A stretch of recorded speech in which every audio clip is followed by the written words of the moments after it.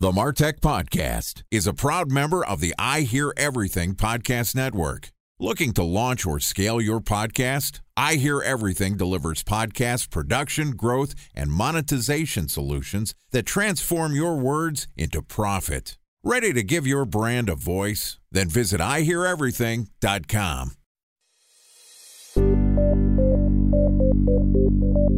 From advertising to software as a service to data. Across all of our programs and clients, we've seen a 55 to 65% open rate. Getting brands authentically integrated into content performs better than TV advertising. Typical lifespan of an article is about 24 to 36 hours. If we're reaching out to the right person with the right message and a clear call to action, then it's just a matter of timing.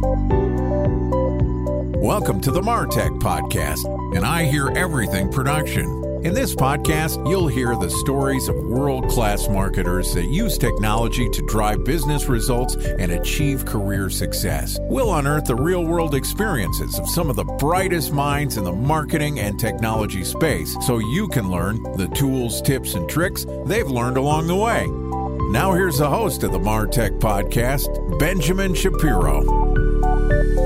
Welcome to the MarTech Podcast. I'm your host, Benjamin Shapiro, and today we're going to discuss strategies with innovative technology to create virtual experiences. Joining us is Daniel Moss, who is the co-founder and lead strategist at We and Goliath, which empowers organizations to host more meaningful, inspiring online events.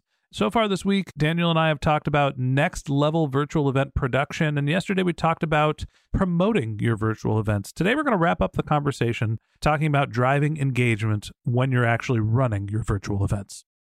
All right, here's the last part of my conversation with Daniel Moss, the co-founder and lead strategist at We and Goliath. Daniel, welcome back to the MarTech Podcast. Thanks. Fun to continue the conversation. Excited to land the plane and wrap up what we're talking about when it comes to virtual events. We talked about, well, when you're running a virtual event, what do you need, right? What's the gear you have? How do you actually get virtual butts and virtual seats? What are you going to do for your promotion? I think my summary of all those conversations is you don't need a ton of gear. Get a $100, $150 microphone, same for a webcam or speaker, but get some lights, get an Ethernet cord, and most importantly, get people to actually pay attention to what you're talking about. And you have to do your planning and organization early, and then it comes to the day of the events. I've got my gear, I've got my lights on, I've got my Ethernet cord plugged in, I'm ready to actually speak. How do I get people to pay attention to what I'm talking about?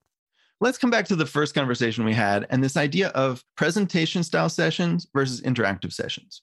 For your presentation style sessions, I want you to think about elevating your production style with the graphics, the video clips, with a really strong host, and probably pre-recording some sessions so that it's worry-free. But with these interactive sessions like trainings, workshops, groups, board of directors, where people really need to interact, you want to really think about how can we maximize that interaction during the event, main session, between the sessions, in networking and booths and messaging. So often we sort of forget about this kind of content when we're scheduling a conference. We're mostly thinking about how are we going to educate? What are we going to get across? But when you're attending a conference, what are we really looking forward to? It's often the networking, the relationships that we build, and the experience. So make sure that you plan enough time, first of all, for these alternative, quote unquote, type sessions, networking sessions, icebreaker content, breakout rooms in your meetings. Give people a chance to communicate with each other, with you. Pull on the wisdom of your crowd, especially if you have an expert audience. They want to contribute, not only to learn. So I would say the first thing is remember the importance and the joy of participation and schedule that in. Don't forget about the forced family fun, everyone. We're all going to get together in a room. We're all going to say something silly about ourselves, do our icebreakers, and as much as that might sound painful, it actually does add value. It lets you announce yourself to the people that are in the group, in the organization, and understand who they want to have as their networking targets throughout the rest of the event. So it's not all just about the song and dance of the presentation.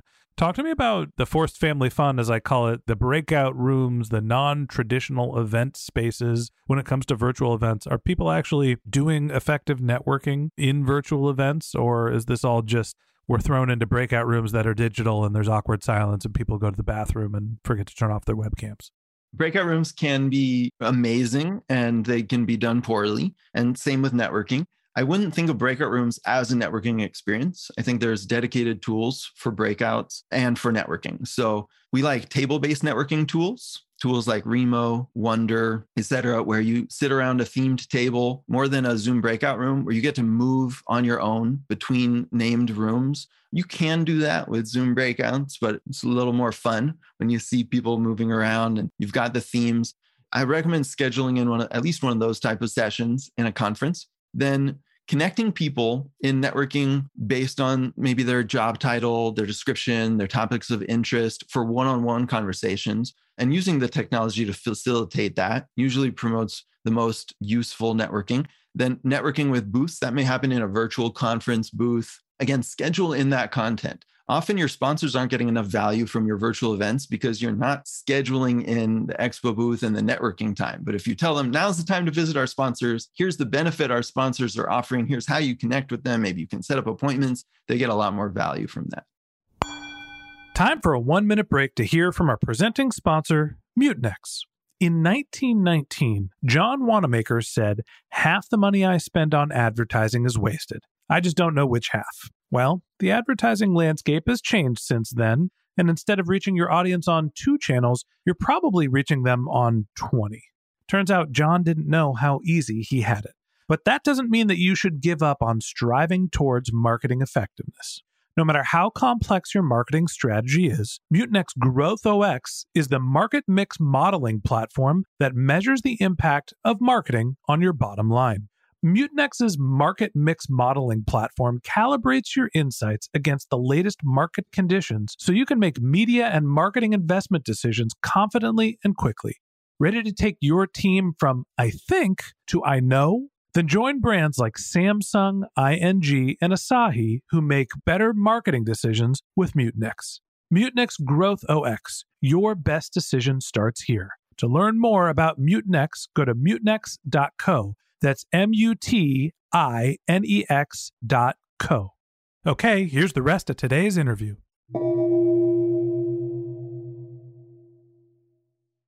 A special thanks to our presenting sponsor, Mutinex. Ready to take your team from I think to I know? Then join brands like Samsung, ING, and Asahi who make better marketing decisions with Mutinex. Mutinex Growth OX, the marketing mix modeling platform that makes measuring ROI fast, easy, and cost-effective. Request a demo at mutinex.co. That's MUTINEX.co. How do I get my virtual headphones? How do I get my virtual pen cup? All the swag that I'm supposed to get. Half the reason to go to a conference is the drinks and the swag. Are people doing anything like that in virtual events, or is we're all just cutting our budgets?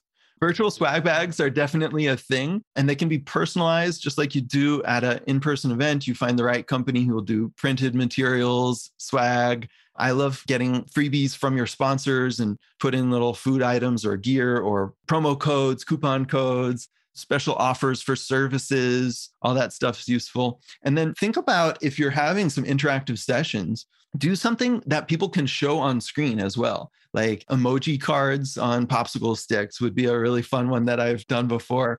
So instead of just like clicking thumbs up or typing, I like it, you ask your audience, hey, raise your smiley face card whenever you're happy. You can get playful and bring in your brand in creative ways. Or even if you are sending a mug with your logo, have everybody take a selfie and you've got your 50 people in your Zoom gallery view. And that's a nice takeaway. My virtual wine tasting, which turns out to be just drinking at home by yourself, always a fan favorite. Let's talk about the end goal here when it comes to event. It's not just about giving your swag away. It's not just about getting people in the same room. There's some business results that we need to think about. How do you tell whether your virtual events are successful or not? Like everything, it depends on the type of event you have. Let's say if you're a nonprofit organizing a conference and it's more education and networking focused, you'll have very different goals and data that you want to track. So you're mostly looking at attendance, engagement, volunteer signups, donations, that kind of stuff. If it's more of a B2B event, you're focusing on maybe selling or making your sponsors happy. And you want to look at data of how many people are engaging with our sponsor booths, downloading materials from those sponsor booths, maybe pre-reads or signing up, clicking call to action buttons in those booths.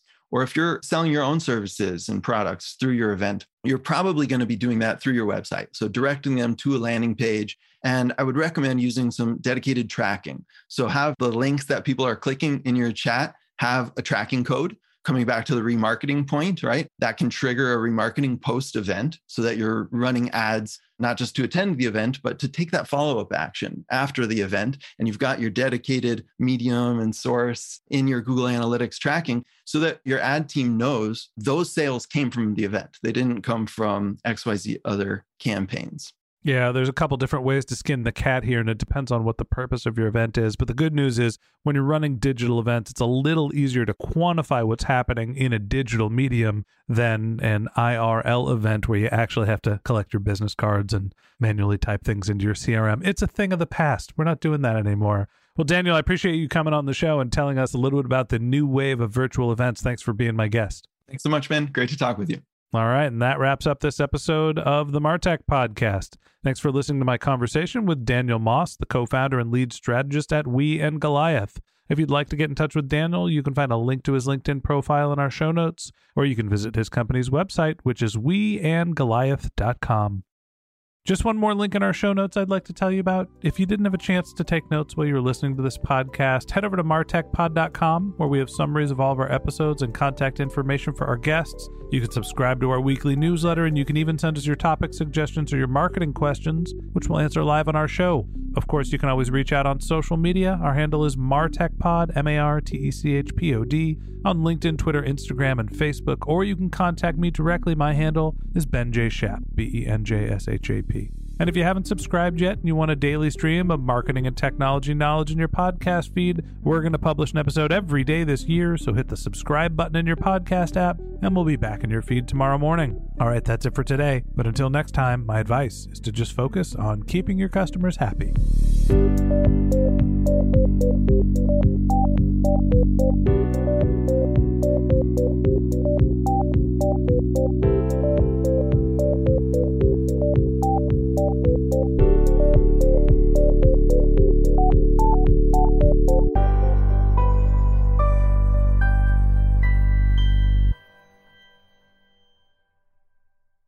Thanks for listening to the MarTech Podcast, and I Hear Everything production.